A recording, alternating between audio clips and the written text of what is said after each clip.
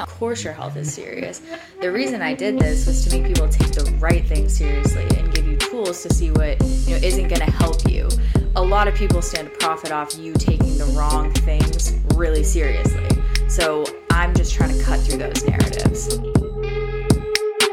Hello, beautiful people, and welcome back to the show. Today, I am so excited for a few different reasons. So first, we are running our first ever giveaway on the show. To enter, you can go share your favorite episode to Instagram and make sure you tag me, or you can go share my latest post, which will be a clip of this episode. Make sure you tag me no matter what you do, because if you are on private or whatever, I want to make sure I see it. If you do not have Instagram, whatever it is, you can also leave a review. Make sure your name's attached to it so that I can enter you there. I will be picking a winner for a $100 Lululemon gift card in 2 episodes from now, so make sure you tune into that. Before I introduce our guest, there's a little bit of a reduction in audio quality for 6 or 7 minutes, right around the 7-minute mark of this episode. So if you're a little bit of an audio snob, fast forward to about the 15-minute mark and you'll skate right past it. But it was just too good to cut it out, so I did keep it in. This interview is obviously a little bit longer than I normally have my episodes, but there is so much good information, whether you are a coach, whether you are an athlete, whatever goal you have, you're going to get something out of this. And it was so much fun to record. I have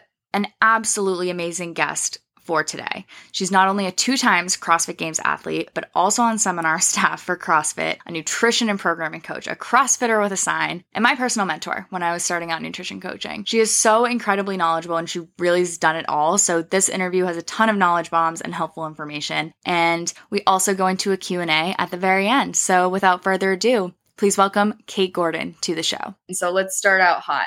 You said one of the all-around best things I have ever heard recently, and I absolutely refuse to let it die in my Instagram DMs. I loved it so much. I had asked you what you'd like to brag on or promote on the show when you came on, and sort of just kind of trying to get an idea for your intro or whatever. And you replied back, and I quote, "Fortunately, my business is built on my brand and my brand is me." And I thought that was the most badass fucking thing I've ever heard in my entire life. I want to know, who is Kate Gordon? What is your brand? What do you want to do with your brand? What exactly is this brand that you've built purely on yourself? I love listening to that. I'm like, oh God, I sound like such a cocky asshole, but no, you don't. Oh my gosh, it's phenomenal. The thing with social media is like, it's just a storytelling platform. Really, it's a storytelling platform. And I've become more and more of an oversharer. And the more that I share the things that I'm going through, the more that people seem to connect with me. I think I've been running that page since 2014. And it was something that I started as a secret. I was posting so much CrossFit stuff on my personal Instagram page that I was like, oh God, I don't want to be that guy that's always talking about CrossFit. So I'll just go start my own page. It'll be, no one will know about it. It'll just be C of Kate. No one will know who I am. And then of course, all my friends come over and follow me on that. And I'm like, okay, well, you guys opted in now. That was just something that has organically snowballed into more and more and more. And it used to be, something that was like, I'm going to show off all my badass workouts and I'm going to show off my abs and I'm going to do these things. And then it's kind of evolved into this thing where I was like, you know what? People enjoy learning. People enjoy it being a resource rather than a magazine photo shoot. It just became something where it was more about sharing. The more that I realized that people resonated with the stuff that I was struggling with, or with the stuff that I was trying to work on to be better, the more that I was like, oh, I'm just going to keep sharing this stuff. Like, this seems to actually be almost beneficial for people. And it was like, when I clicked onto that the stuff that I was doing was stuff that other people could probably also do to help whatever they're going through. It was like, oh, of course, I can empower people by unleashing my resources. And whether that's stuff that I've made up or stuff that I've gained from other people that I'm around or people that I'm exposed to through social media or whatever, it's like, man, my best ability is in terms of empowering others is to give them my stuff. It just became what C of Kate was. It's my kind of alter ego. It's where I get to talk about anything and everything. I am a big oversharer. And the more that I share, the more that people seem to connect with. We're all going through the same stuff. Yeah, I just became this space that was like, I have some really cool people following me. I've connected with really cool people. Like, I seem to have this little community of followers. They're kind of on board and they're interested in what I have to say, and they don't necessarily agree on everything. And some of it doesn't apply to them, but it's interesting nonetheless. Yeah, it's just taken on a whole life of its own, to be honest. So when I say that the brand is built on C of Kate and C of Kate is me, it's because that's it. Like, that literally is it. It's just me being super open and people being interested in what I have to share with the world. So it's kind of cool. I think that's amazing. I think that authenticity shines through, and I think that's why you're so magnetic. I believe I followed you before I mentored with you, I believe. You're just incredibly human, and your struggles that you have shared are personal and they're very real. They're very raw. You said maybe everyone doesn't agree with exactly what you have to say, but you are very sure of yourself. You're very sure of your message, and you're very helpful. You're very resourceful. It's something that you follow this page and you take something away from it. And you're also watching someone else be open and vulnerable, which weirdly is not as common, especially on Instagram. Yeah. Instagram is like looking at like Chanel magazine. It's crazy what you see on there now. So to see someone be so real about things they've gone through, that I think is a brand in itself. It's just like, look at me improving myself. This is why you should let me help you, because I'm doing it. I'm walking the walk. I'm talking the talk. I'm doing all of it. Yeah. I think one of the big breakthroughs for me as a coach was being okay with sharing the stuff that I was bad at and being like, hey, I'm struggling with this, or this is hard, or this is what I've overcome. And you don't have to be the hero. Like, you don't have to be the hero to make people want to work with you or to make people like you or think that you're a good coach. In fact, the more that you can level with them, the more that they can see that you struggle, the more that they are given permission in their own struggles, right? Like, it's this kind of crazy thing. And I remember having this conversation with a coach where he'd never post photos when he eats out. Like, it was so much so that his girlfriend went to take a photo of a burger at this burger place we were eating at. And he was like, you can't post that on social media. And it was like, why not? And he was like, I don't let anyone from the gym see me posting bad food. And I'm like, but you're eating it. And he's like, yeah, but I set the example.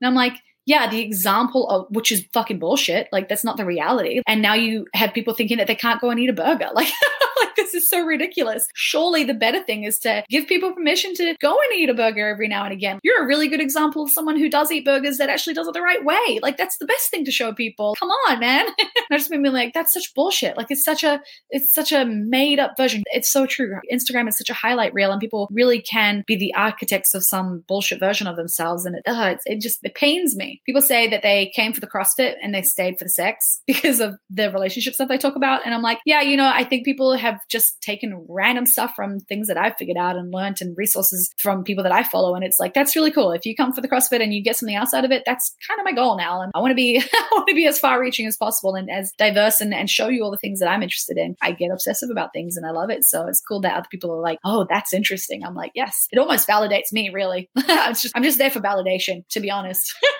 Aren't we all? Yeah. It's ridiculous. But I love that. And I'm there now. I'm like, wait, what did she say about this? Oh, wait, her boyfriend's going on a date. Oh, he's on Tinder. Oh, wait, how does that work? Oh, okay. I've never seen that. Like, I'm all up in it. Like, I'm all up in your business all the time because you're going through these experiences that interest me. And you have a lot of crazy experiences. You are an insanely successful athlete. You're an insanely successful coach. You have built your brand. You've done a lot of the things that people really want to do. To watch someone do it that's honest about it and is like, yeah, no, I kind of fucked this up, but like, it's all right. We're going to figure it out, and showing how you do figure it out. That's like the best possible thing you can do. And especially as you're a coach, I don't want to work with someone that's a fucking robot. I don't think anybody does. I also think that is the reason your brand is so successful, is because of who you are. What was that like mentally as a transformation from the person that was posting this shredded six pack? You've posted a lot about how you used to just kill yourself to look like that. Now, I mean, you still have this incredible body. Let's not get anything twisted here, but you've become much more relatable and much more open about the struggles that went along with that. What was that mindset shift like? And if there was something, could you pinpoint something that maybe started that or put it in motion? Yeah, I think there are a few things. When I was doing photos with no shirt on, like, I didn't ever train with my shirt off. I was never that at home with how I looked to just be like, oh, fuck it, I just don't train my shirt off. I always had insecurity where, like, if I felt more comfortable wearing clothes, I'd just wear clothes. It was a bit of a juxtaposition to be posting photos that weren't really like the way that I train. It's like, this is bullshit. Like, I knew that I was bullshitting, not only myself, but everybody else. And I'm like, you know what? I call bullshit on myself. And then the other thing was that after the games, 2019 that I just gained like 5 kilos after the games, after being pretty lean. I remember being like, you know what? Fuck it. It's okay to gain weight. And I think people will accept me like that.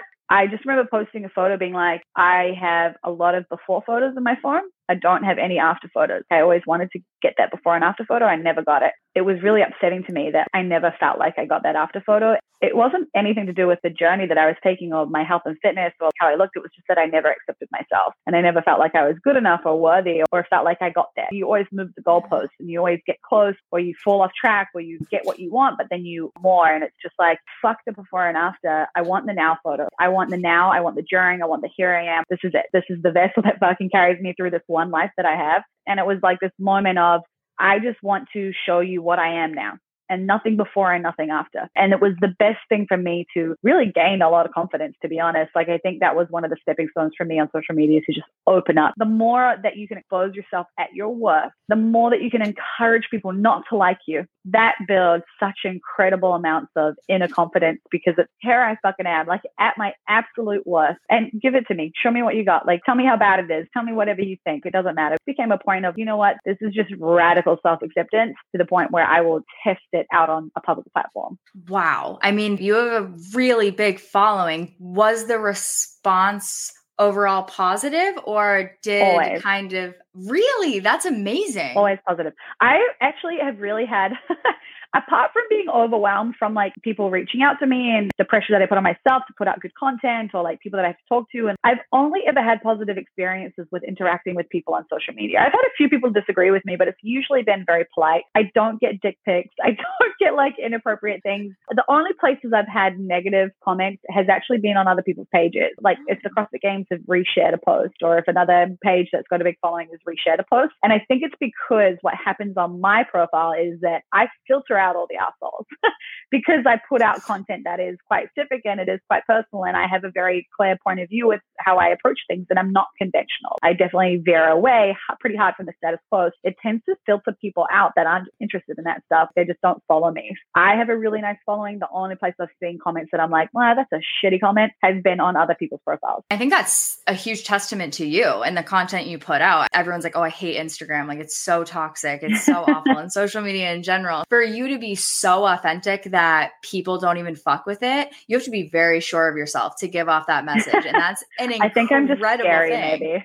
I love that. With CrossFit, you're a phenomenal athlete, and I have a ton of CrossFitters that listen to my show that definitely want to hear more about it. You've been to the games twice, and you're also on Seminar Stuff, and I do want to talk about that after, like CrossFit as a brand. With you, I want to talk a little bit more about what it takes to break into that next level, because I think a lot of people, you know, they say they want to go to the games or even like sanctional level, and they may not fully understand the sacrifice or the level of intensity that is involved with getting to that point. I wanted to hear it from someone that's been there.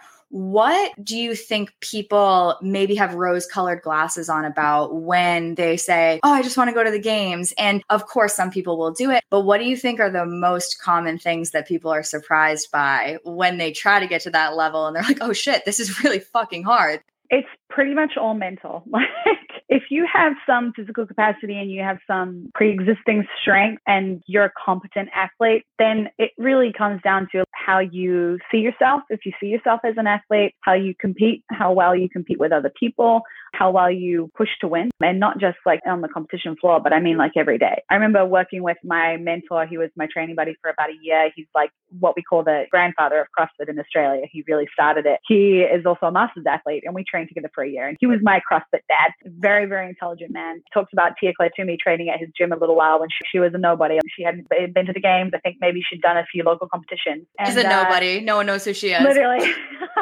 Just this girl who rocks into this gym, and she trained with him maybe just a couple sessions, came in and did some classes or trained with some of his competition squad. He just described this experience where she wasn't a phenomenal athlete. Like, not that she wasn't phenomenal, but she was new. She was a rookie. And the girl that she was training with was, I believe, ahead of her in some, maybe a rope climb, running, gymnastic style workout. And he just described this shift when she realized the other girl was in front of her. It was like something came over her and she was just like, I will not lose. I will not lose, not now, not to this girl. I will not let that happen. And it was just incredible determination. She just pushed beyond, what you'd think someone would be capable of to just beat someone else. It's like this real drive to want to be the best. there's sort of two athletes. Like there's an athlete that really does just want to win. And I think Tia Claire is probably one of those athletes that is just so driven to just beat other people. She's been an athlete for a long time, all her life. In terms of athlete age, she is very old and she was mature before she even got into CrossFit. And I think people forget that. People are like, oh, you can be a rookie and come into CrossFit and break through in a couple of years. Like, no, she is a very mature athlete. She's been doing this her entire life. Her life has revolved around it. Like, you just need to pick up her book and read the first few pages to realize that. There's that athlete. And then there's also the other athlete that while they want to win, the reason that they do it, and I believe this is Annie Thor's daughter athlete, she wants to do it because it makes her the best version of herself.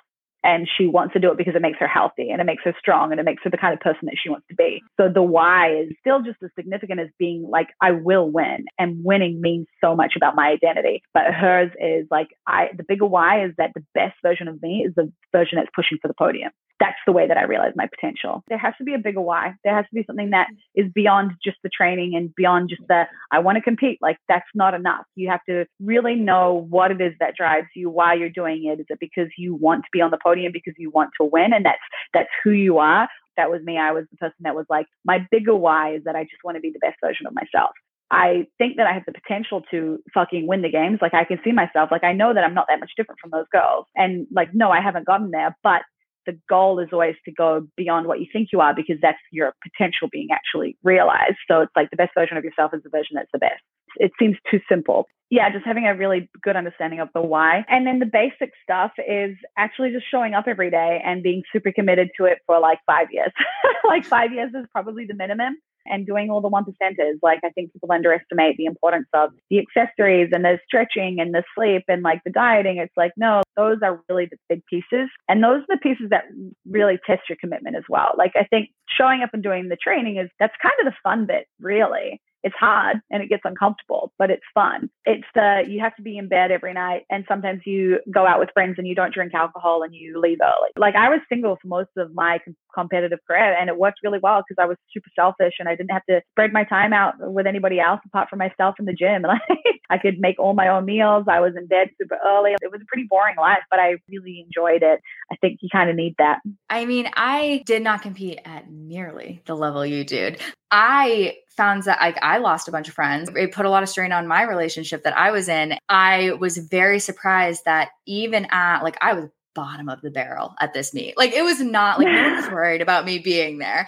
But even to get there and to qualify and to just step on that stage, all of a sudden I was living this completely different life. Then I had the realization of, okay, I can either dive deeper into this or I can X, Y, or Z. There's no both. Those sort of sacrifices I find when I'm coaching athletes are not only surprising, but also very emotional. And what you said about sort of having that why as a motivator, I think really is the missing piece for a lot of people. The way you talk about it and saying that even though Tia and Annie, they might have these two somewhat different whys, it still comes from a place of sort of like how you do one thing is how you do everything. We had some technical difficulties, but we are back. I did want to ask you, what does it look like day to day when you're training for the games and you're training on a team, which I'm sure adds a component? What does that look like from the time you wake up to the time you go to bed? I train one session a day majority of the year until CrossFit Games. Like, the program that I follow is really around moderate volume and high intensity. So it's not excessive volume. It's something that you can kind of do for years rather than like seasons. It's just about showing up every day. So the way that we used to train is we would train Monday through Friday. We don't have like a Thursday off. We train Monday through Friday, and then Saturday morning is a team training session. And then Sunday is your rest day. So that's kind of the overall week. There's often some additional stuff in there. So I know that my big weakness is generally running or anything long and kind of steady. So sometimes in the mornings, once or twice a week, I'll do an extra session, just depending on like what's coming up. If it's semifinals, there's not usually a lot of running. And if it is, it's often on a machine. So it's like I'll kind of gear my training towards what's coming up and what I know to expect. If it's CrossFit Games, I'm 100% running outside. I'm swimming, I'm riding, I'm like doing all those extra things. In terms of like an actual day, I am fortunate enough to not have a job that requires me to be up at a certain time. Like I have to stay up in the evenings till a certain time. Everything is online. And that's one of the big reasons I went online. I kind of shifted my whole life around a schedule that allowed me to train whenever I wanted, being around people that had the same goals as me, and being in an environment that just supported everything that I wanted to do with CrossFit. That was when I was single. I was living alone. I was living around the corner from the gym that I wanted to be at, where my coach was, that had a competition squad, that had a bunch of games athletes. It was like all the things that were happening in my life revolved around CrossFit and training. So yeah, I would wake up, I make breakfast. I have a pretty leisurely morning. Like I tend to like to spend my mornings being pretty relaxed and slow. And then I'll do some online work. And then I usually train from 2 till about 4 or from 4 till 6. So it's always afternoon, evening training. And that is purely because it's when everybody else trains. I don't train alone. I know that my intensity and my application and my intentionality with training is always better with other people. And it's quite literally why I follow the program. Otherwise, I would just do my own programming or whatever. But if I can train with a games athlete and have a coach there, then I will 100% do that over training alone. So yeah, I train with the crew and then home and have dinner and go to bed. Like very early bedtime, I start shutting down and getting ready for bed about an hour before I want to sleep. I do a lot of reading.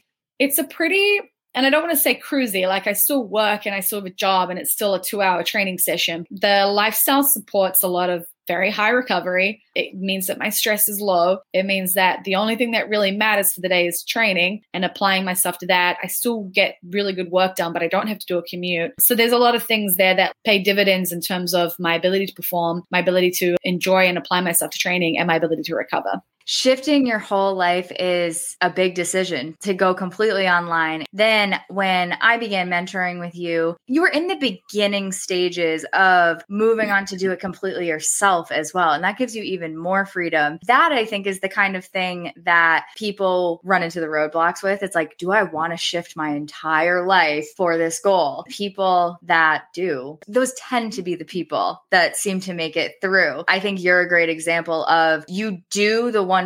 You walk the walk, you talk the talk. You are a great example of practicing what you preach. Because of that, it's very obvious that the work you put in is what is creating the results. Like this is not luck. This is not a fluke. Every single day is based around recovery, my training, making money at my job online, and then going to bed. And that's it. I really am glad that you said that. And I'm glad that we got that on this. With that, you are an online coach. Nutrition coaching is a huge, obviously, premise of my show. And how I met you originally was I was lucky enough to mentor with you. It was incredible for me, not only because you're a phenomenal coach, but also your coaching style is very different from mine inherently, especially when I started. I had a really hard time with tough love. I was very much, oh, well, this happened. Okay, well, you just made a mistake. Like, let's try this next time. Like, let's create the strategy. I was very cushy. Like at one point, I remember being on the phone with you as a mentor and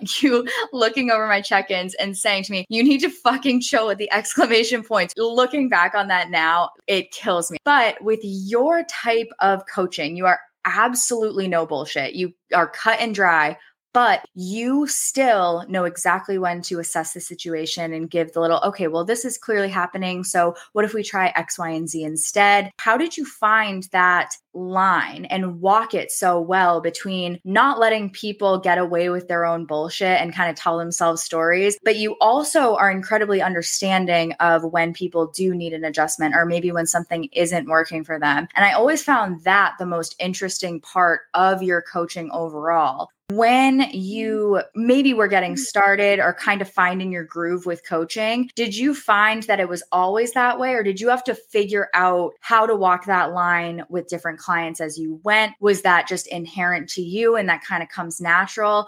I think one of the biggest things for me coming into nutrition coaching is I'd already been CrossFit coaching for a really long time. And being a member of seminar staff, you get your ass kicked on a regular basis with feedback. So mentoring you is kind of like I've been mentored on seminar staff where they watch me, they give me feedback, they tell me to be better, they tell me to make changes, they spot all the inefficiencies, they spot all the inaccuracies, they call you out on your bullshit. You cannot fake it with seminars. Like you can't pretend to know what you're doing and make guess. Like you have to know exactly what you're doing. You have to be able to back back yourself. And you have to be really efficient at your job. Like you have to be an incredibly effective trainer. I guess the laundry list of what makes a good trainer and what makes a good training session when you're training someone is very clear with regards to like CrossFit coaching. And a lot of that carries over and spills into nutrition coaching for kind of obvious reasons. So I definitely learned a lot of my coaching style from that. And for anyone who's done their level 1 or level 2, it's like, man, the coaches there, they're very straightforward. They're very direct. They're very good at telling you what you need to do. One of the big changes for me when I started coaching was I did have to change a lot of my language. So it was like I would use a lot of mitigation. I would soften everything. I would use adjectives. I would ask people to try something or think about doing something. And it was like, hey, cut it out. Like just tell people what you want them to do. And it was like, man, that filter that has to happen, that where you want to be like, hey, let me just give you, like, I just would love to help you with this. And like, I think you do a really good job of, and it's like, hey, get to the point, like get to the point. So what happened for me is I became efficient at delivering the information that was actually needed. When I think people are like, man, you just don't tiptoe around things, like you really get straight there. It's like, no, I just don't soften it. I just give it to people the way that they're going to get it, but without any watering down, I guess. Like that's my goal. I don't want to water things down. So that was one thing, like just learning to be very direct and give people actionable stuff. Like, I guess I don't repeat information for the sake of repeating it. I don't repeat people's goals. I don't repeat what people are actually doing. I just tell them, hey, try this, do this. And if you can't do it, cool, let's try something else. Hey, didn't work? Cool, let's do something else. So it's like, let's be practical, let's be efficient, let's just be transparent about it. And it makes it, I think, sometimes easier because oftentimes if you're softening something, then they'll soften it right back to you.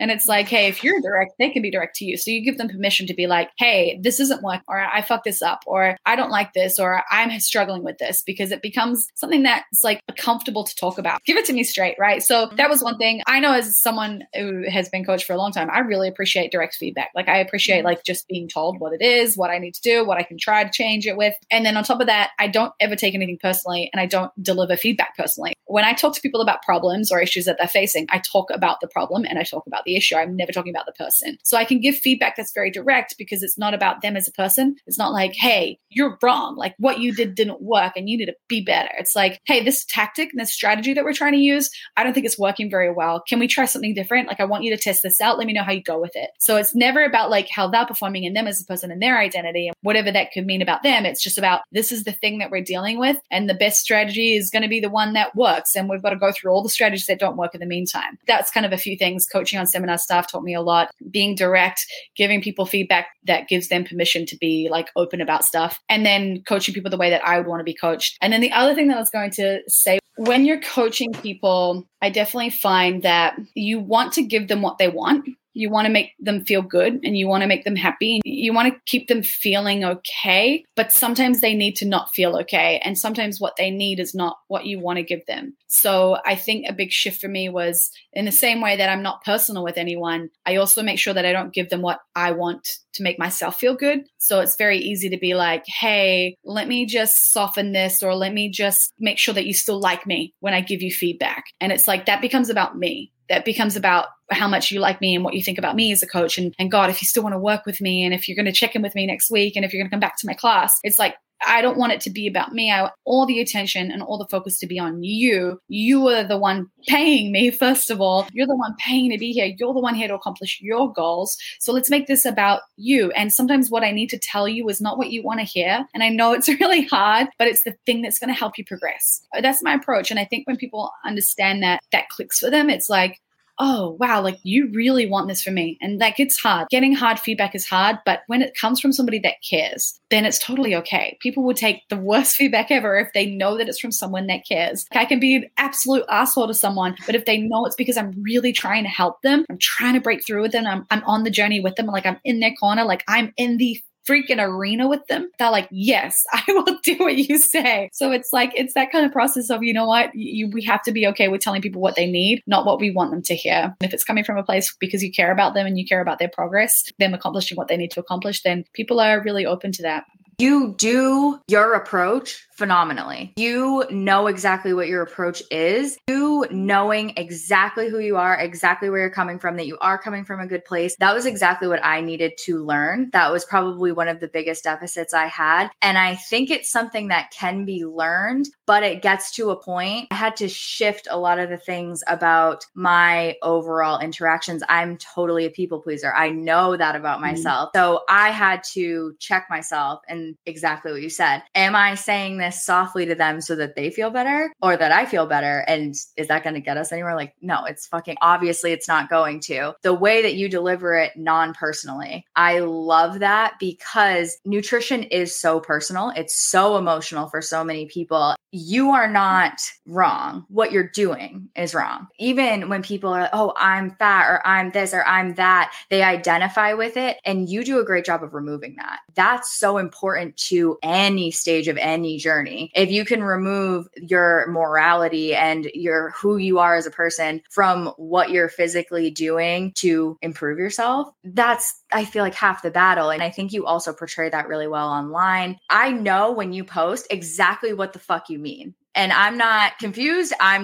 don't not know what to do. I don't have no action steps. I know exactly where the fuck you're going with every post you have. And a lot of people, especially in fitness, are not like that. They give you these weird, like metaphorical, strange stories that you're like, okay, what the fuck do I do with that? Like, do I eat this or no? Like, it has to be straight up. Yeah, eventually if we get to the point where they continue to miss it and we have to look in and investigate that a little further and it comes out that like they're really struggling in their relationship and their partner doesn't help them with any of the grocery shopping or any of the cooking, it's like, okay, one of the biggest breakthroughs I just had with one of my other clients is I felt like I was lecturing her a lot about like food and her goals and what's going on. And she was always coming back to me with all these problems of like, it's just not working and I'm struggling so much. And it was like, man, what's going on here? And I could just hear like the frustration in her voice. And I felt like just talking at her and I'm like, there's something missing. And the biggest breakthrough we ended up having was nothing to do with food or training. It was that she started doing monthly date nights with her partner and reconnected with her partner. It was the frustrations, like she felt like she was doing it alone. Like she just felt like she was on her own. She'd lash out at her partner because he just wouldn't pick up groceries or he'd forget shit or whatever. And I'm like, you know what? Like, I know you're trying to communicate, but you're lashing out instead. You need to use your words differently. Perhaps rather than only having these mini jabs when he does something wrong that's sarcastic and it's a joke and you think it's funny, but it's actually a little bit of an attack. Maybe start looking at the things that he's doing well. Like, hey, give him a compliment when he actually does something right,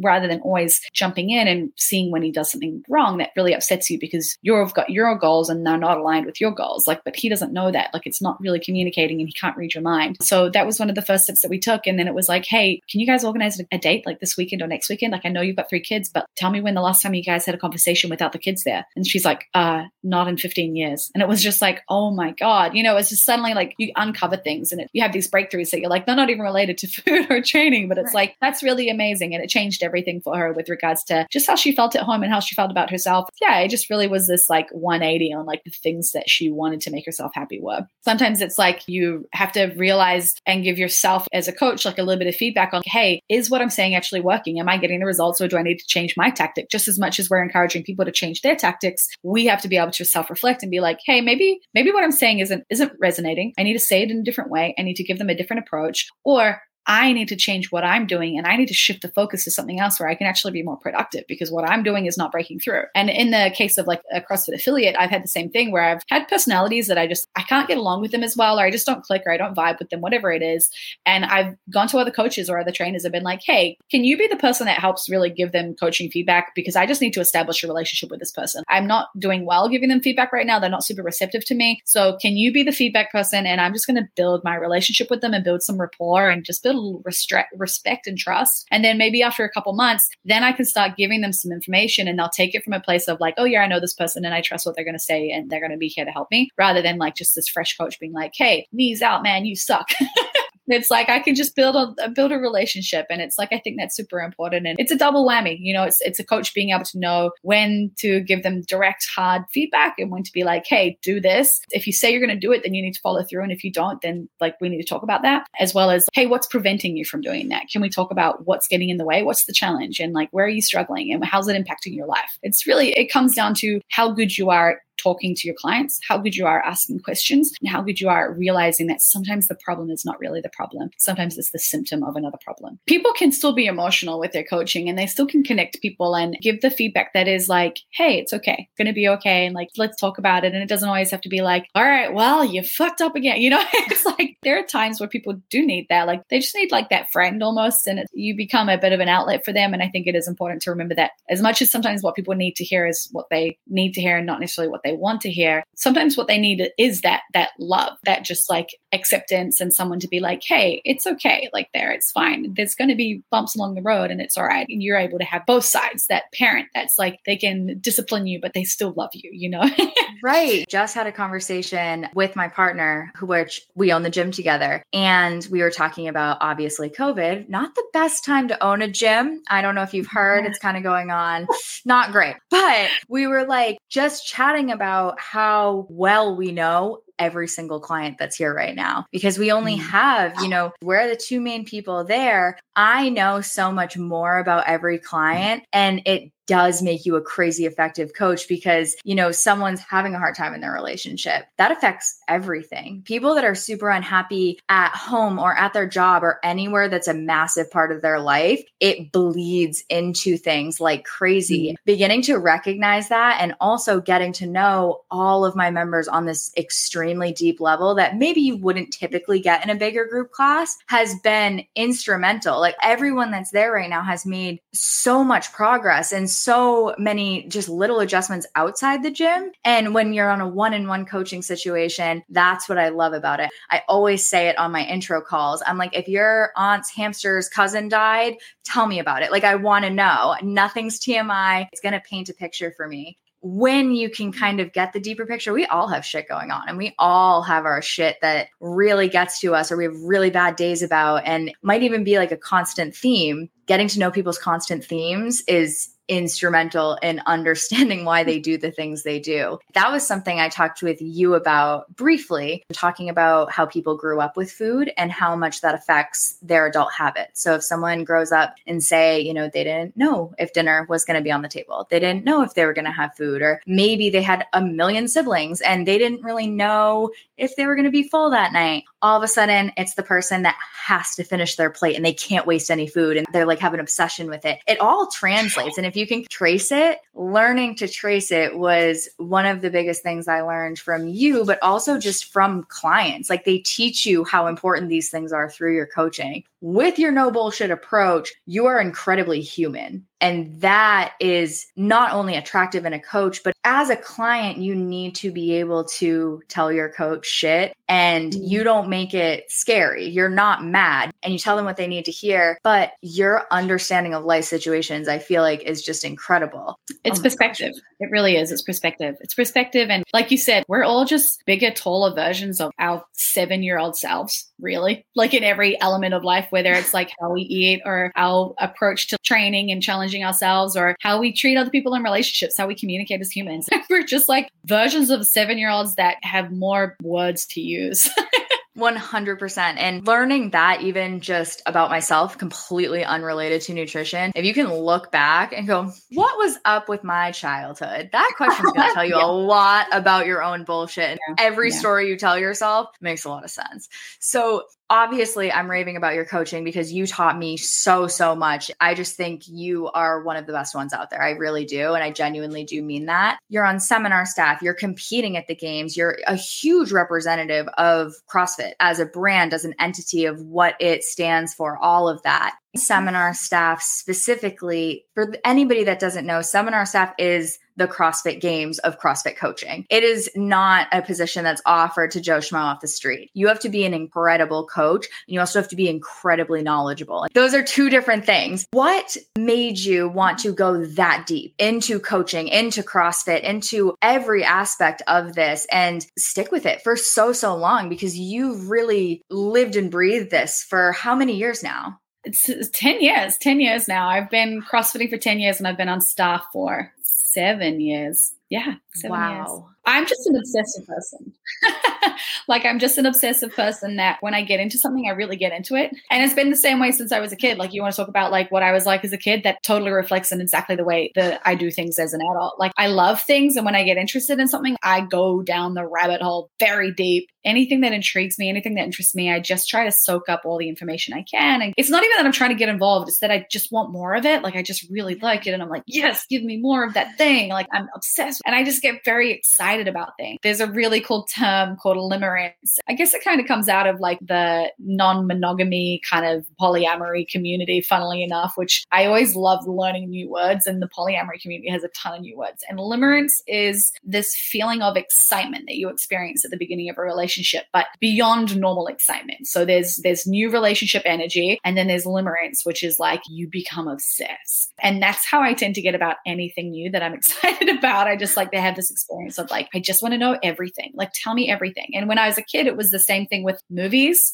or a song that I really liked. I just listened to it over and over again. So I just get really into things. That's reflected in my journey with CrossFit. Like, I stumbled into CrossFit. I got into it and wasn't really sure, but 3 months in, something clicked and I got it. And I understood the community. I understood the language. I was starting to learn movements and see progress. And I was like, this thing is awesome. I love these people. I love being in this place. It feels like my secret little outlet for like learning a new skill and trying new things and being challenged. And it was like, oh my God, let me get more of this. And I want to improve. So I was in it for the CrossFit, just the recreational fitness initially. That was what excited me. Like, I was a pretty active kid. I never played any like competitive sports or was on any team sports, but I did like martial arts and some gymnastics and was just strong. So I kind of came into CrossFit with some strength, which was helpful because I did progress quickly. So I think that part of the process made it really enjoyable as well. And then I started coaching. And that was the first thing that I was like, I always knew that I would be good at telling other people how to do something. And I don't know, I just was like, I was just a overconfident, young, early 20-something-year-old, like just being like, I'm good at this.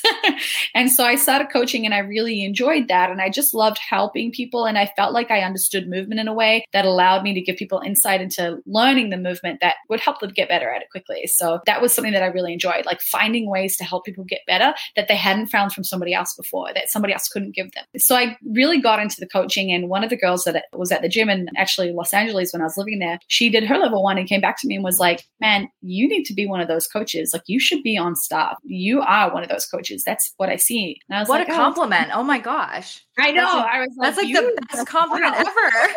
Yeah, best friend ever. And I was like, you know what, that's kind of cool. And I was thinking or planning on going back to Australia or New Zealand actually at the time, because my visa was about to expire and I wasn't going to stay on. And I was like, oh, you know what, maybe when I'm back there, I'll do it. And then another friend of mine, thank God, I had friends that kicked my ass, was like, man, what do you mean you're awake? Get on their radar now. Like, message them now. Get ahead of yourself, like a few months ahead of yourself. And then when you're in New Zealand or Australia, you can start the process properly. But like, man, contact them now. Like, why would you wait? And I was like, oh my God, you're so smart. Yes.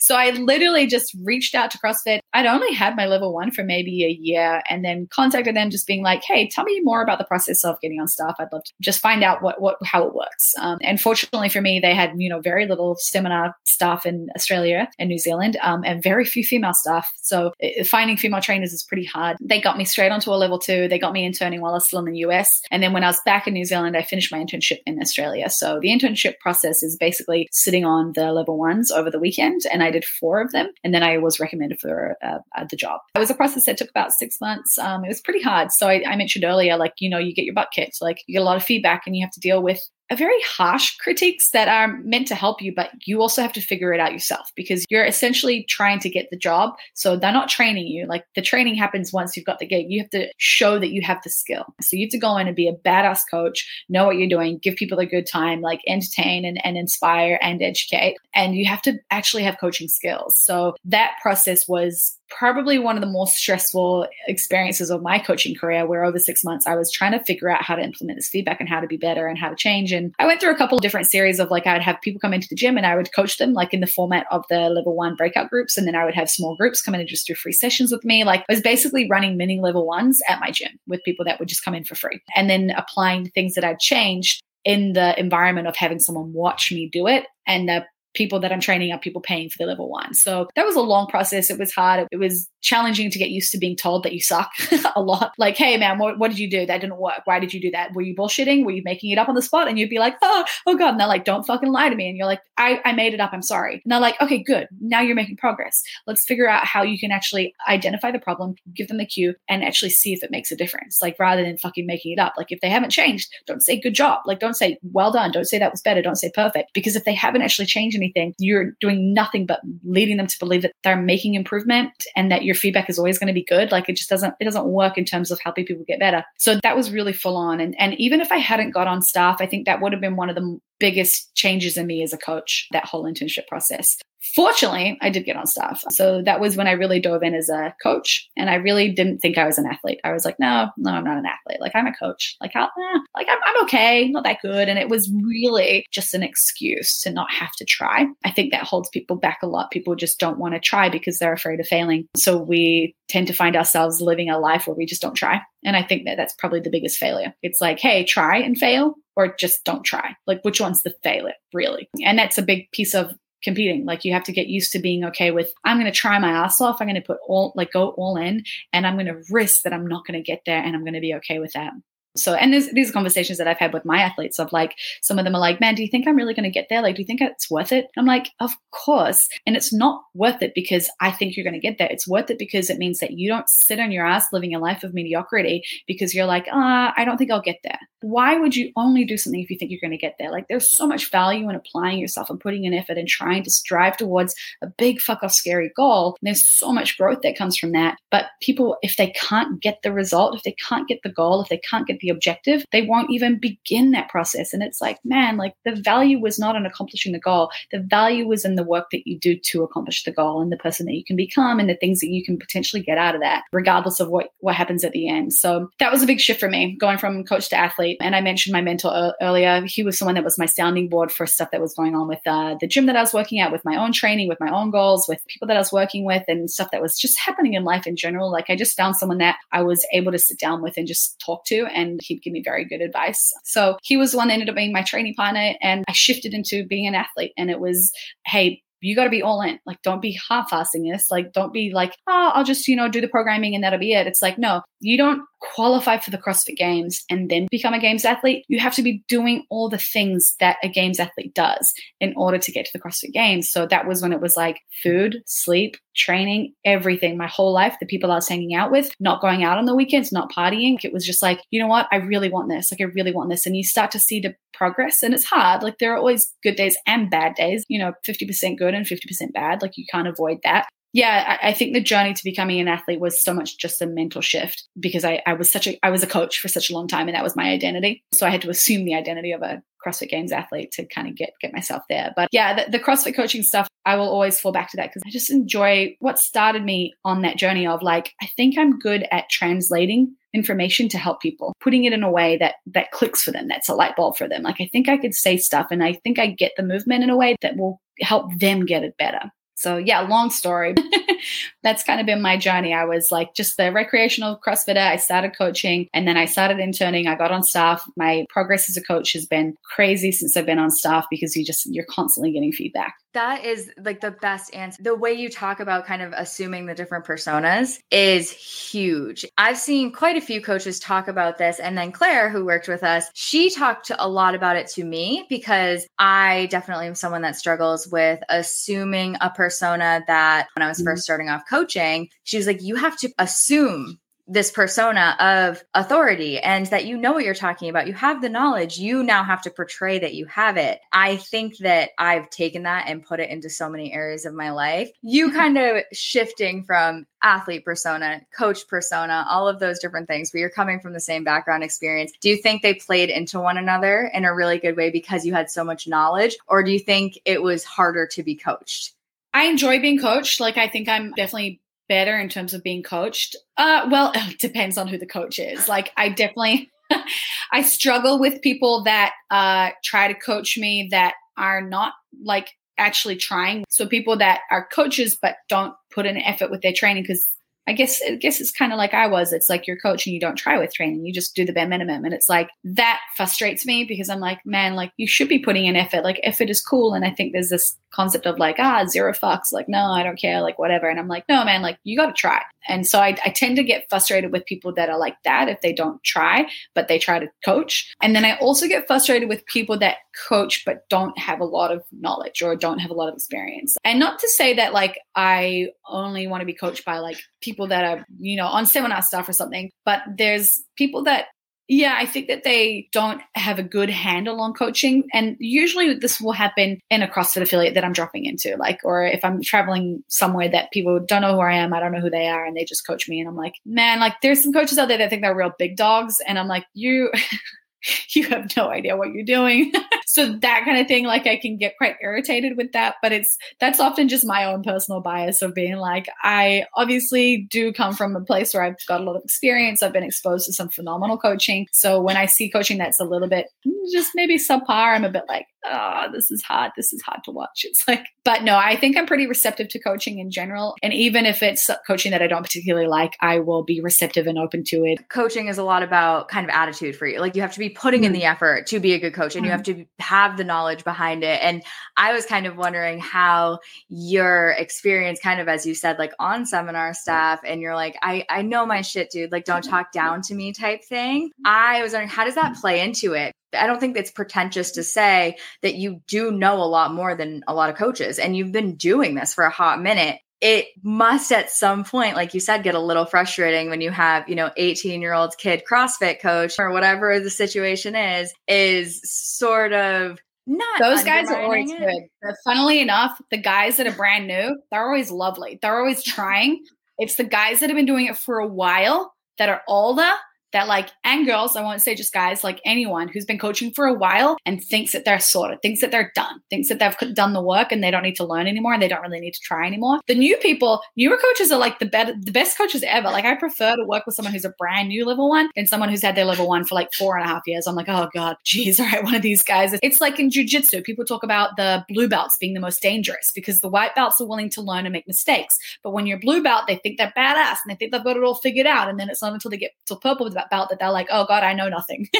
So it's like you've got that learning, that bell curve of learning where you go through that phase of like, I know nothing, I'm brand new, and like I'm just gonna make mistakes and it's part of it, to getting to the next level where you're like, oh, I'm a pro. I am so good at this. And then you get beyond that and you're like, I know absolutely nothing. I need to go back to the beginning. And that's where you get, the really good coaches. The other thing that I was going to say that you just reminded me of is in terms of coaching myself, one really big shift that had to happen for me is I can be very perfectionist in my movement. And we spend a lot of time purely in seminars, like refining the demonstration of the movement. Like I've spent hours fixing my air squat and fixing my push press and changing my sumo deadlift high pull because we have to spend an hour on the box demoing it every time we have a level one. So a really hard thing for me was my technique, and we talk about this in level one, our technique and our intensity. We have a bit of a threshold. And my technique would be always the priority for me. And so I would let intensity drop away. Something that had to happen was I had to allow technique to break down more in order to increase my intensity. Now, that's not to say that I was just rounding my back out in deadlifts and I was just on my toes and wall balls and I was moving like absolute balls. It just meant that my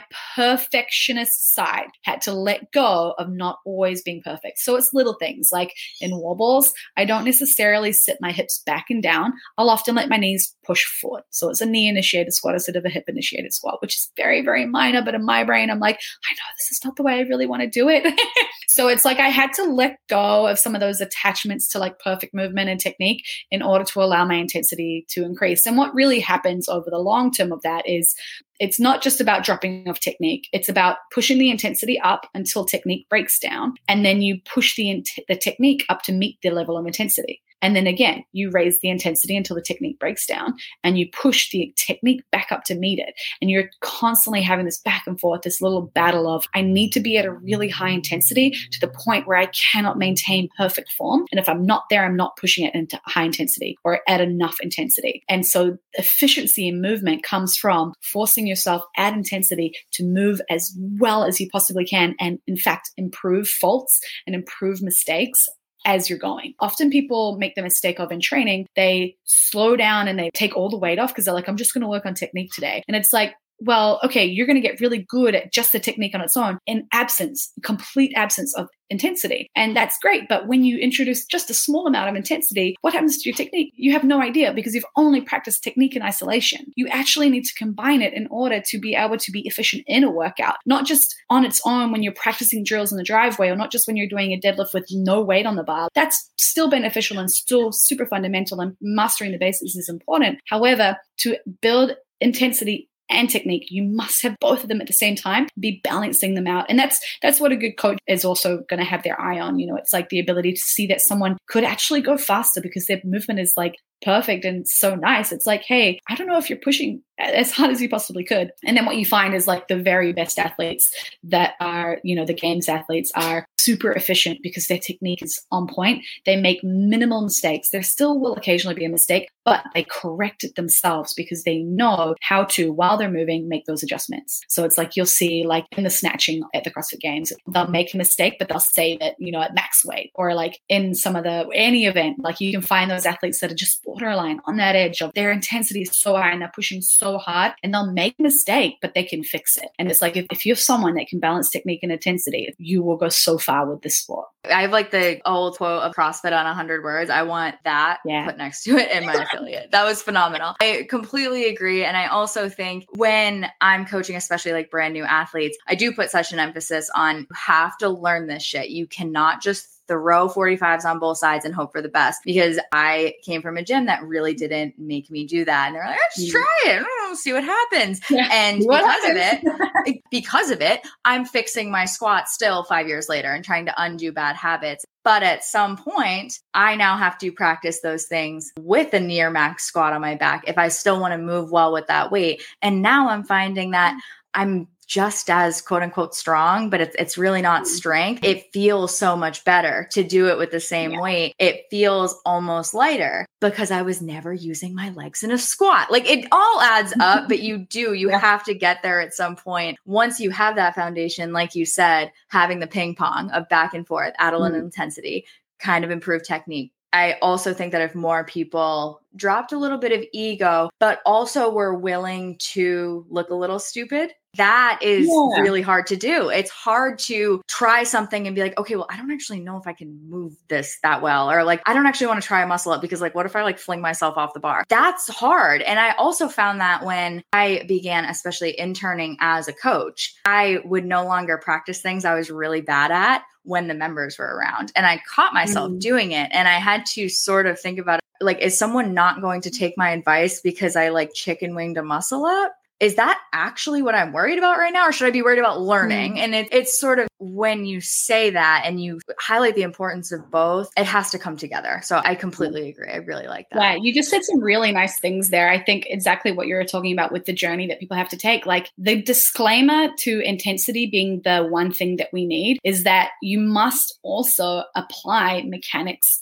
then consistency, then intensity. Like for anyone that comes into the gym, whether, you have a games athlete that walks in or someone who's brand new off the street that walks in, it's like they still have to demonstrate the mechanics of the movements being accurate. They still have to show that they can be consistent and show up day to day and do the reps the same day to day. And then they can apply the intensity. And then that's when the intensity becomes the priority. But if they haven't got that other stuff, it's still so important. And then I love what you said about looking stupid. Like you have to be willing to look stupid. And I think what it is it's like we have to be willing to fail. It's that same thing that carries over. It's the theme in everything. It's like you have to be willing to fail, and it's at both ends of the spectrum. So it's not only with learning something new, you have to be willing to look a little silly and look stupid and put an effort and fail and fuck it up, and it's okay. And no one's really paying that much attention to you anyway because they're so worried about themselves, right?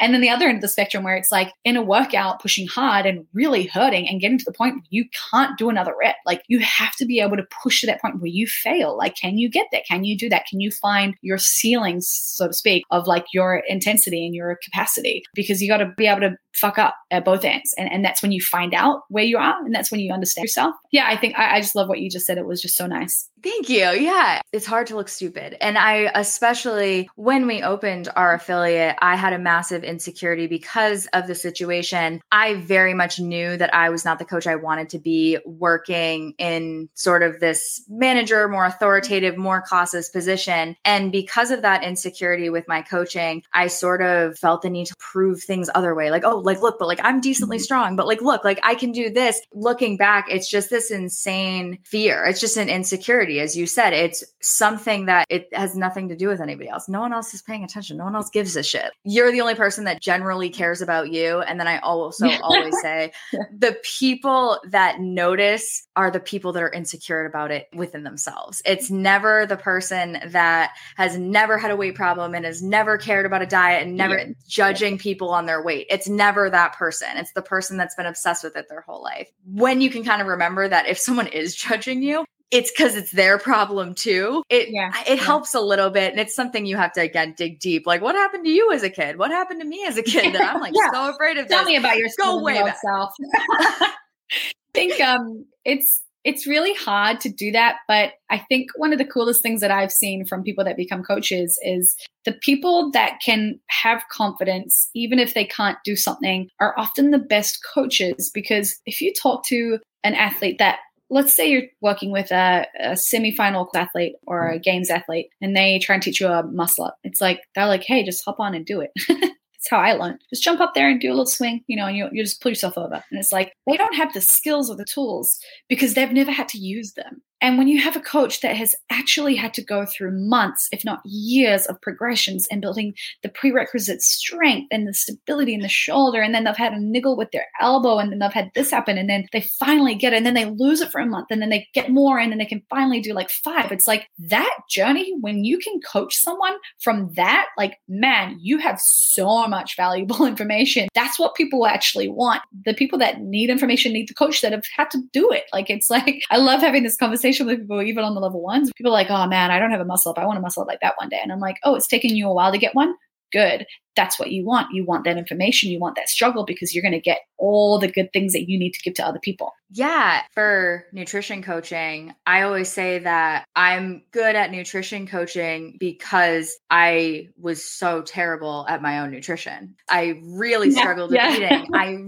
Right. And I really struggled with, I tried every single diet and I failed and I was uncomfortable with my body and I had disordered eating and I went through all of these things that did not work. And I was so broken and lost at points. And I've been there and I've been in those shoes. I've had clients, the feedback that I get is that I'm very good at more like philosophical style coaching or however you want to say it. Like, I'm like, okay, like, let's reframe this. Like, think about this way. What if we like thought about this in this way, or we tried to reframe how you think about X, Y, or Z? And that's the side I'm good at because that's what I had to do. I didn't know the breakdown of fiber and how it works in your digestion system at 12 years old. I did know what South Beach was at 12 years old. That is an issue. And because of that issue, I had to go through it myself. I love that you said that. That is so friggin' important. I love that. Yeah, a nice parallel between like nutrition coaching. I think that's super important as well. It's like you can kind of see that with anyone that's a good teacher. The best teachers are the ones that have had to go through all that stuff themselves. It's like they're the ones that you want to learn from. Absolutely. 100%. So the last thing I did put up an Instagram Q&A. Are you up for a few quick questions? I'm ready. Beautiful. Give it to me. Okay. Jaren asks, what are things that competitors do that the average CrossFitter shouldn't do? Probably trains when they could do with a rest day. So when I consider what my volume looks like when I'm training competitively versus when I'm not, there's the maximum recoverable dose for a competitor. And that's literally on the brink of breaking sometimes when you need a rest day, you want time off, but you really can't afford to lose that day. Every day is really important and every session that you get is like a very important piece of the puzzle. Now, that's not to say that I didn't take rest days when I needed to. And more as I've gotten older, I certainly do. Like I've relaxed around that a lot because I still know what's the most valuable sessions are and what I can't miss, but I know what I can miss. Then the other end of the spectrum is the minimum effective dose, which is what most recreational athletes need and what I use most of the time. The minimum effective dose is the bit that allows you to sustain your training output, to minimize risk of injury, and just to like enjoy the process. Like you just enjoy it. The more that it's not killing yourself every day. It's like just getting the stuff that you know that you need to get done and you get in and you get out and it's like your whole world doesn't have to revolve around training for that day. So understanding when you are at minimum effective dose and it's actually effective and it's working and it's getting the results is super important because I think people feel like they need to be doing more. And it's like, hey, if you're getting results, you're exactly where you need to be. Just keep doing what you're doing. The maximum effective dose is the thing that can start to put you on the edge of like just injury, niggles, like not feeling good, not enjoying it. I often find that people that are not enjoying training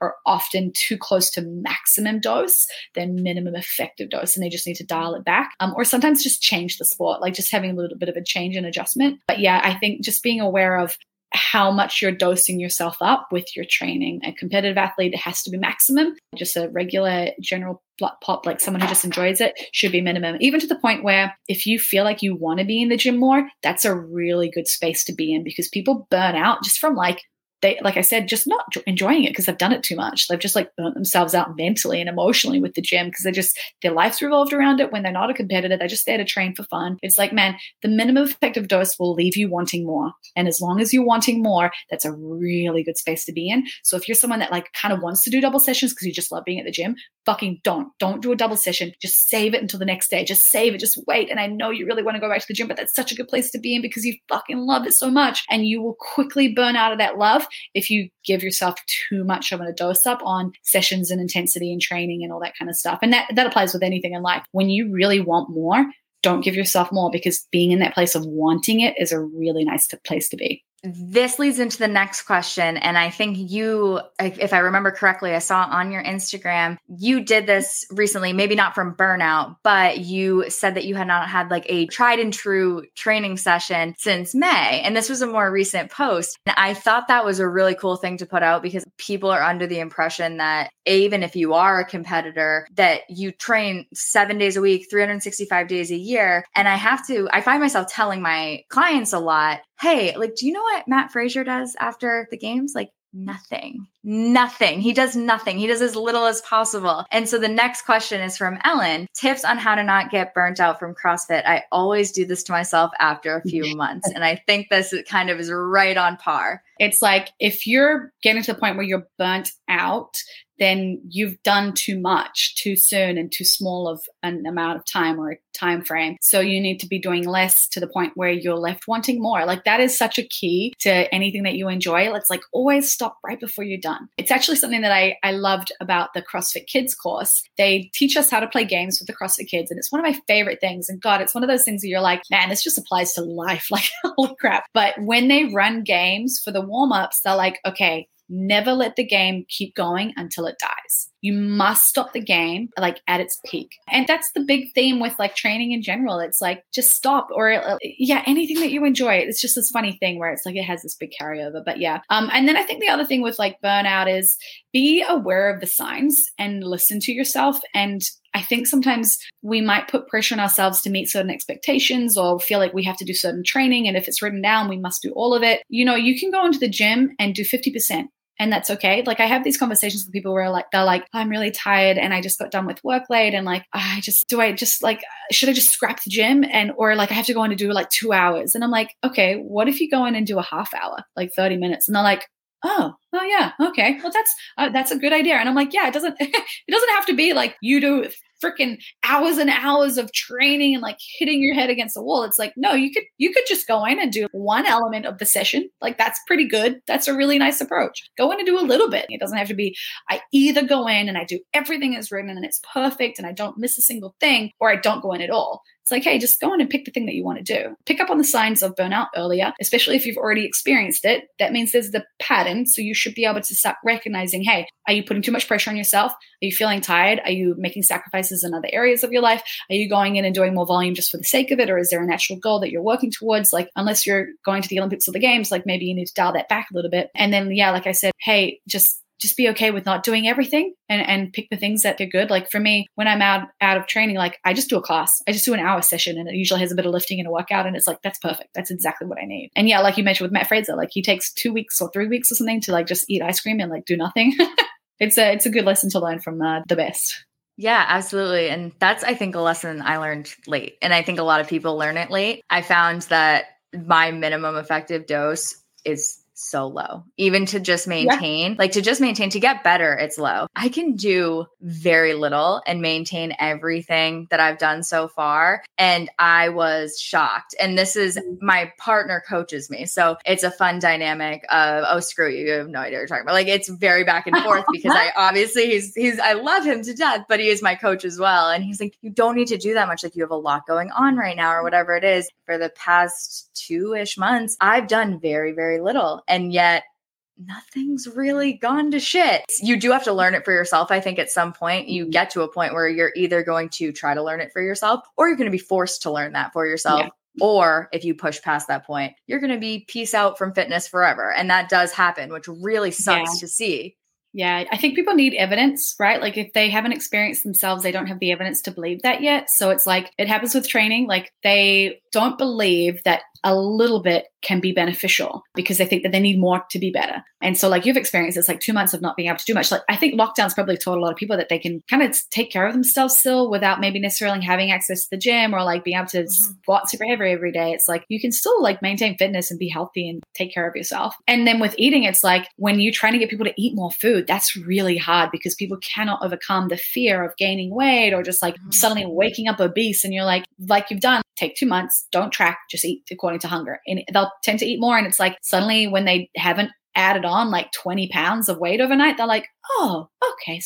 Oh, I actually do okay eating more. Oh, wow. And I'm like, yeah, like, I think people have these like theories or speculations that are just not grounded in evidence. Like, it's just all kind of made up and it's just based on their fears rather than the reality. And they're more willing to listen to their fears than test it and actually find out what's true and what's not. You know, it's like, hey, let's all just turn into scientists around like our beliefs about ourselves and actually start testing them rather than just believing them like, okay, yep, that's the way it is. I've learned this from when I was young and that's just it. Like, I'm just going to gain weight if I stop tracking. That's what's going to happen. It's like, no, like, why don't you test that and then come back to me with the evidence and tell me what happened? Exactly. And we all tend to think, I think we're the exception to the rule. Like, science had a party and forgot to invite us, that we're different. Like, oh no, like Kate, no, like, I would know that you would maintain your progress. Like, that's totally different. Me though, I'm the kind of person that's how that always starts. That narrative, that self-limiting story or whatever it is. It's like, oh, I'm the kind of person that blah, blah, blah. And you can use that against yourself. Like, some of the great affirmations that I've learned from Rob Forte, who's my coach now, is he constantly uses language to reinforce the behavior he's trying to instill or implement for someone who's trying to eat more. I'm the kind of person that can actually eat more and just maintain my weight. And that's literally what I say. I'm like, oh, I have a top-notch weight of like, I will get to about 79, 80 kilos and I don't go any heavier. Like, I just don't. I can eat so much food and like not train and I just kind of like sit there. Now that I've lost muscle, it's sitting lower and I'm still not eating that well right now, like with lockdown, and I'm not training that much. So I'm like, my weight's really low and it's kind of weird, but it's like, I'm the kind of person that my weight won't increase that much beyond like what I know, because that's what I've experienced with eating like thousands and thousands of calories every single day for extended periods of time. And with training, like, I'm the kind of person that will always train throughout their life. Like, I know that I will do that. And my narrative around that is based around my parents. My parents are really active. And I'm the kind of person that, and when you can start to use that against yourself, be like, I'm the kind of person that sometimes when I'm tired or emotional, I'll eat some maybe less nutritious food. But majority of the time, like, I'm actually really good at cooking for myself. Maybe that's not the case, but when you start talking about that and you start saying that out loud and you start using that language, that can help you create that behavior pattern. And it's like, that's a really fun tool to use just totally against yourself. Absolutely. And I mean, that we already kind of talked about it. It's like, you have to believe that you're the type of person that can make the games, or you have to believe that you're the type of person that takes the stairs. It doesn't even have to be that crazy. I am the type of person that eats things that make me feel good. I am the type of person that doesn't skip, gym sessions for no reason. I think it's super, super important. And shout out to Claire, because she really did a number on me with this. She did great. I gotta get her on the show. She's so cute. I love her. Simple lines where it's like, I'm the kind of person that does the hard option. And sometimes that could be taking the stairs, and sometimes that could be cooking instead of ordering in. It's like, I'm the kind of person that likes a challenge. I'm the kind of person that thrives under pressure. That's something I always say about me when I compete. I'm the kind of person that thrives on the floor. And it's not necessarily that I am, like, it's just that I know I always do better in competition, like every single time, to the point where when I'm training for competition and I'm not doing well in training, my coach is like, no, I don't care. Doesn't matter. Because what happens on the floor when you're competing is like usually like a 20% increase of what you've done in training. I think like I like to perform. I like to be in front of people. I like having people watching me because I turn it on. That's become such a big part of my narrative. And I really, really capitalize on that so that I know that hey, sometimes training isn't that great, but I have the fitness, I have the capacity. I just have to turn it on mentally. And when I'm on the competition floor, I can do that. And that's when I, do whatever happens on the competition floor. With my lifting, I always PB on the floor. With the workouts, it's always a PB. I just do better in competition because I've sold myself on that narrative so many fucking times. Okay, so Joe asks, what is the biggest mistake you see people make outside of the gym that ruins their progress within the gym? I want to get real basic with this, and I actually believe it's alcohol. Like people drinking alcohol to help them sleep, to unwind, to relax, to just chill out, to have some downtime, to finish off the evening, whatever it is. I drink alcohol. Like I'm not like someone that doesn't drink alcohol, but when I do that, it's self-destructive. It's always self-sabotaging. Like it just feels like it's not beneficial to me in any way. I just started doing a little bit of looking into it a couple of years ago around like what's alcohol's function in our culture and in our society and like in our just social rituals. Like what does it do for us? And it doesn't really do anything except for provide a crutch for people to build confidence or to feel relaxed when they can't do it themselves. And then it also gives us something to do, to be preoccupied in social situations that are often awkward or uncomfortable and people don't feel at ease. So it gives you something to just do. And then the other thing is that we're sold by the alcohol industry and the food industry that we need these things and that we can moderate ourselves when in fact we can't, because our ability to judge moderation is completely impaired the moment that we start drinking. It's like, it's just such a fucked up backward, the way that it's marketed to people and the way that it's controlled. And like in Australia, we've been locked down, Melbourne, we've been locked down for coming up a year and a half. And like the bottle shops have always been open. And this is the time when people don't need alcohol the most, and yet everything else is closed, but bottle shops are somehow essential. I'm just like, that's so fucked up. Like that is such a perfect demonstration of the role that alcohol plays in our society and our culture, especially in Australia, that when everything is shut because we are in a pandemic, like quite literally in a pandemic that is shutting down the entire world, they'll keep alcohol stores open. I'm just like, there's some more reasons and deeper stuff that goes in behind some of those decisions, but it's just like, it's a good example of the fucked up shit that goes on and the hole that we've dug for ourselves as a society. So I think alcohol is one of the first things to get rid of. It doesn't have to be cold turkey. Like I think sometimes being too restrictive is a problem, but I think you've got to become aware of what are you using alcohol for? Is it a social lubricant? Is it the thing that helps you unwind at night? Can you replace what alcohol is associated with something else? Can you, for me, going out and drinking water or drinking like soda water with lime in it, that was me going out and looking like I had a drink, but I wasn't drinking alcohol. Like I do that all the time now. Like I literally never ordered alcohol. I just order soda water with lime and it looks like alcohol. Nobody asks me about it. No one challenges me on it. Nobody asks me why I don't drink, whatever. And nobody shames me for it. First of all, like I think that's another problem. People get shamed if they don't drink. Doing it like, hey, can I go out and have water and socialize without alcohol? Yes. So I 1000% agree. And this is not my original thought, but I heard this somewhere. I totally forget who said it. If you tell people you had to stop drinking instead of you don't drink, people ask less questions. So that's a good one. I love that. Yeah. Like just giving them like a little mysterious. Yeah. And I give the soda water with a lime thing to so many people. Yeah. That is a super helpful tip. Yeah. I tell people that I don't drink and people don't question it. So rather than like, I'm not drinking tonight or like, I don't want to drink tonight, I say, I don't drink. And it's like, that's another identity thing. Like I assume the identity of someone that doesn't drink. And when I say that and when I act like I'm someone that doesn't drink, it's like, well, that night I'm not drinking because I have to show people the identity that I've just told them I am. Like I can't like say like, I don't drink and then go and order like a couple of vodka spritzes. Like it's just no.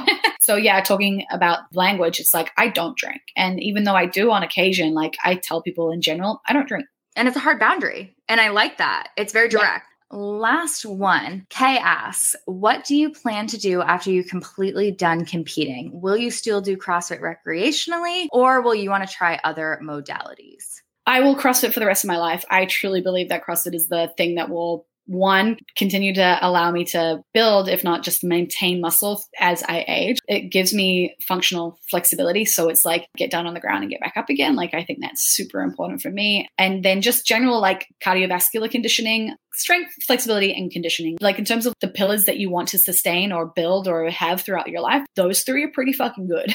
So I love it. And also the social element, like it really helps me exercise my social muscle. And I love being around people and people that are healthy as well. Like generally people speaking, like you get a community of people that work out and they take care of their health. And it's like your motivation is kind of taken care of. Like you're surrounded by people that do it and it becomes kind of the norm, which is I think what's so important about having the right environment. It's like, what's your norm? If you're the only person trying to do it in a group of people that don't, then the normal is not what you're doing. The normal is what they're doing. So it's like being in an environment where the norm is going after your goals, trying hard, eating well, training and lifting weights. And then the other thing that I really enjoy right now is triathlons. So like I've been competing in CrossFit for quite a long time. I've just started getting to triathlons. It's a very similar feel. Like it's like a community. There are tri squads. Everyone hangs out. There's a lot of socializing. It's great in terms of like strength and conditioning, and very, very good for endurance, obviously. But it's just something different. So I think doing something new, like the triathlons is it for me right now with regards to competing. Like I'm super excited about this stuff because it's just so novel to me and I feel like a total beginner again. But I will do CrossFit. I will literally, the day I die, I want to wake up and like do Grace or something, you know, like I'm like, I want to be CrossFitting for my entire life. I want to be the oldest person in the gym. Like I want to be like the grandma that their grandkids at school, like, oh, my grandma lifts barbells, you know, like I just want to be a weightlifter for my entire life. I will lift until the day I die. Like I really believe that is the key, a good quality of life, independent living, and just longevity in general. I will always do CrossFit because it is the best thing for that. I absolutely agree. And it's so funny because now there's a lot about like, you know, people that have driven their bodies into the ground with CrossFit and it's just like so bad. Like, but my whole thing, anytime anybody asks me about that, like, oh, I saw like, you know, so-and-so posting about like they screwed up their hormones or their hormones didn't respond to this, or, you know, they were constantly injured. And it's like, if you do CrossFit in the way that CrossFit was originally presented and originally designed to overall hit all the aspects of your health, that's not what happens. What happens is, as you said, people right before burnout, they're going to the gym 3 or 4 hours a day, even though they have no prior experience, and their body freaks out, understandably, because they're sort of acting like an asshole and your body doesn't like when you act like an asshole. Mm-hmm. And then all of a sudden they're like, oh, like, you know, I have this injury that's nagging or whatever it is. And they're like, it must be CrossFit. I'm like, okay, so let's back up. Let's talk about what you were supposed to do versus what you did. Like you said, if you go, say you just do a CrossFit class, you're at a good affiliate, you have good coaches with eyes on you, and you do that 3 to 5 days a week forever. I don't know that I can think of something that covers more bases that's going to keep you as involved as CrossFit and the community that surrounds it does. And as you said, can age with you. Like there are people in my gym that are in their 80s. I also have a 13-year-old working out directly next to them. And there's not a lot of things that you can say that for. So that in itself, I think just says a lot. And I think you would be the dopest CrossFitting grandma that would ever hit Instagram. Like CrossFit Kate goes geriatric. Like you have to keep up with it. Well, that's the thing. I need to. I think people are like really into CrossFit Kids and they're like, that's where it's at, like CrossFit Kids. And I'm like, no, look at this entire generation of CrossFitters. One day we're all going to be 80. You're going to need to know how to train masters athletes. Like that's where the future of CrossFit is. It's the masters. Like look at all the categories we already have. And I know that we're young and we're focused on the open category because we're all 35 or under. And then the kids, like, because they're phenomenal. You got 15-year-olds snatching, like the girls snatching 90 kilos or 200 pounds or whatever. And I'm like, this is blowing my mind. But it's the old athletes. It's the masters. It's like, that's where we're all heading. That's where we're all about to be. Like, man, like we got to get our head around that. Like, I love that. You know, the whole thing with training, like for a long term, that's what people need. CrossFit is the best. And people that are like, oh, well, what about injuries and burnout? It's like, it's what you said. It's like, tell me the context, because I can tell you all the people that I know that have had problems from overtraining with CrossFit. The training was such a small part of what was really going on. They weren't sleeping. They were working a full-time job. They were stressed out. They weren't eating enough. They lost a ton of weight. They were having problems with their relationship. They were under financial stress. There's so much more to that story. Like there's a girl on Instagram, and I won't name names, but I get super frustrated with her because she always hates on CrossFit because she's like, oh, I had all these issues with my hormones, and like, oh, I just had all these health problems, and CrossFit was such a bad thing. And I'm like, buddy, when you talk about your actual experience of CrossFitting, you were trying to be competitive. You've moved to a gym where you were training 2 sessions a day for 3 hours a day. You were under eating because you had eating disorders. Like you're making it out like CrossFit was the cause when CrossFit was just one piece of all these other things. And if you'd just done CrossFit, like as it's meant to be done, you would have never experienced any of those things, but it came with all the stuff that you've gone through. And it's like, hey, that really shit. And I know that you've experienced something bad, but I think you're pointing the finger at the wrong guy. And it just so conveniently happens that she sells programming that's not CrossFit, and she sells nutrition coaching. And it's like, of course she's going to make the villain competition, right? Like it just works out so conveniently for her and her product and her marketing. So I'm like, this is so frustrating that she makes all these people think about like, oh, my hormones in CrossFit. And the training and the strength and conditioning conditioning that you're getting from this program is not causing you problems. Now, that's not to say that you can't do it wrong. People can do any fitness program wrong. Like there's a way that you can fuck yourself up, but it always comes alongside of someone who's not eating correctly, who's not eating enough, who might be eating too much, who's got other pre-existing either injuries or health problems, who isn't sleeping, who's got 5 kids and like just can't get anything done around the house. It's like there's so much more to those stories. For some reason, CrossFit seems to get the finger pointed at it. So my partner is an example, MDM. He did CrossFit and then took 5 years off because he burnt himself out. But what was happening alongside of the training that he was doing, not only was he doing a training program that was like he was doing 2 or 3 hours in the morning and 2 or 3 hours in the evening. He was working a job. It was like he had a 2-hour commute or something. So it was like an hour there, an hour home. He'd get like 5 to 6 hours sleep every night. And he did it for like 3 years. His body crashed. It's like, no wonder. Like, I think if you were at least sleeping, maybe you would have been okay. But it's like, man, you didn't stand a chance. And it wasn't the CrossFit. It was the excessive volume. It was the lack of sleep and the lack of care for your body, unrealistic amounts of stress that you're trying to get your body to deal with. And it's just like, you just break down. You can't tolerate it. It's never just one thing. Like, I think people think that they can point the finger at one thing. Oh, it was just this. It was just that. And it's like, no, it's never one thing. Tell me the whole story. Tell me the context, because you're going to find a whole lot of other red flags. It's always the rest of the story, right? And just like the person on Instagram, who I happen to know, I think exactly who you're talking about. Yeah, all of a sudden they're selling programming that is essentially identical to how you're supposed to do CrossFit. It's interesting, right? And you're like, okay, so I thought this was the problem, but yet all of a sudden, like, this is the best thing that ever happened. It's like, no, you fixed all your other shit that has been a shitstorm all over everything that is causing these things. And just as you said, it's never one thing in almost any situation. Like if something goes to complete shit, especially your health, it's not usually a pinpoint thing unless obviously like there's something wrong. You are starting a podcast, which I will link in the show notes when it comes out because it is not out yet. And I believe you are starting this with Mr. Dateman, who is still at this point fully anonymous on Instagram. Is that correct? Correct.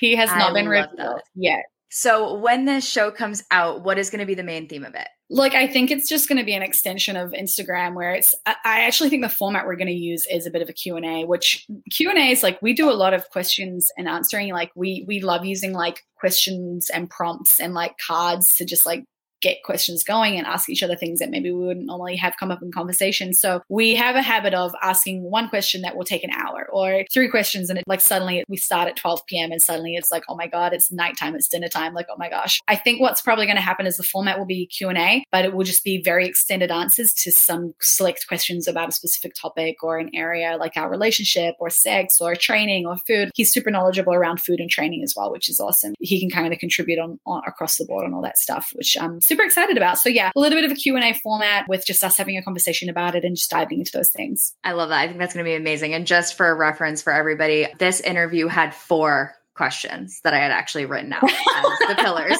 And on my clock right now, we're clocking 1:47. So I think this is a little bit of a dangerous talkative duo, but I love it. And I'm so excited to hear that show come out. You're going to talk about polyamory, which I think is such an interesting topic on your Instagram. And I love the way that you talk about it. Also, Amanda Bucci and John Romaniello. I'm not sure how to say his name, but her now fiance. You guys, I think, are the 3 that are putting it out there in a way that is so understandable and so relatable. And so in a way, just, this is not crazy. Like, stop acting like it's crazy type thing. And I think that's really important. I love learning about that. And I think Rob has bought 3 different types of toe spacers because of your friggin' Instagram. I'm like, stop buying them. Stop. Just pick a pair. Yeah. Just pick a pair. Yes. I'm done. I'm over it. I love it. I love the extensive array of topics you cover. And a Q&A style show for you specifically will be the most interesting listen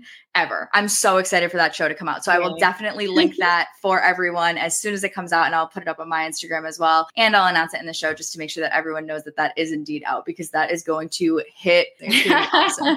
So where can everybody find you? I am mostly an Instagram user. So CF Kate is where you'll find me, and you'll find the links to my other pages with my nutrition programming stuff. Yeah, like CF Kate is kind of my main gig. I've sort of ventured onto TikTok and a few things. TikTok is dangerous. I lose so much time on TikTok. I won't even go there. Like I spend too much time trying to make videos and then lose time just watching other people's videos. So I'm like, I've parked TikTok for a while. I'm just trying to focus on Instagram. I will put that in the show notes as well. So thank you so much for joining us and bringing all of this. This has been such a packed episode. I'm now looking at the timer and I'm like, I don't know how the fuck I'm going to edit this down to be under 2 hours because I love every single thing you said. It was so, so awesome. And I am so excited to hear your show as well. So thank you so much. Thank you. Okay.